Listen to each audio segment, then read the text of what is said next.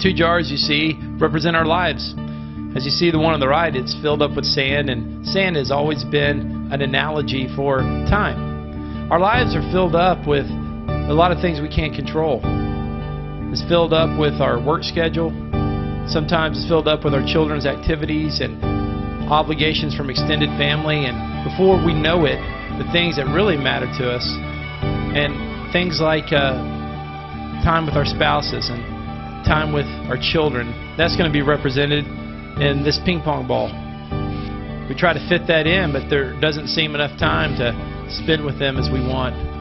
Our church family, we don't have time for small group. We don't have time to attend church as much as we want to because of all our other obligations. And then, most important, is our relationship with God. We try to fit all of those after everything else, and it just doesn't fit.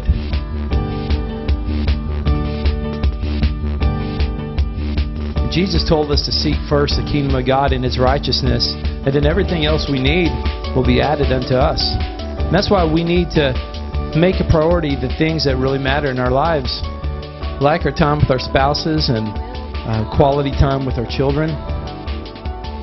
Those are the things that will really matter to us at the end of our lives. What about our church life? Being involved in a small group, being faithful in our attendance, being faithful to giving.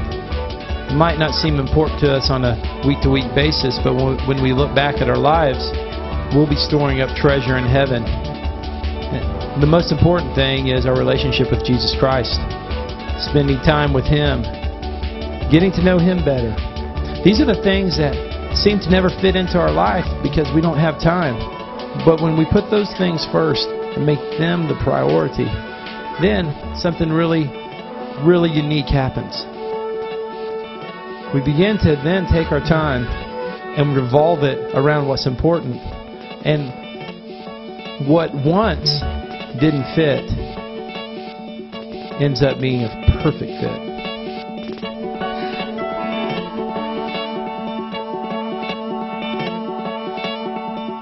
As you can see, when we put the things that matter to us and matter to God first, and then let our schedule revolve around that, everything in our life seems to fit. I know this seems simplistic, but this is a visible illustration of when we put our priorities first, that God makes our time revolve around the things that matter to Him.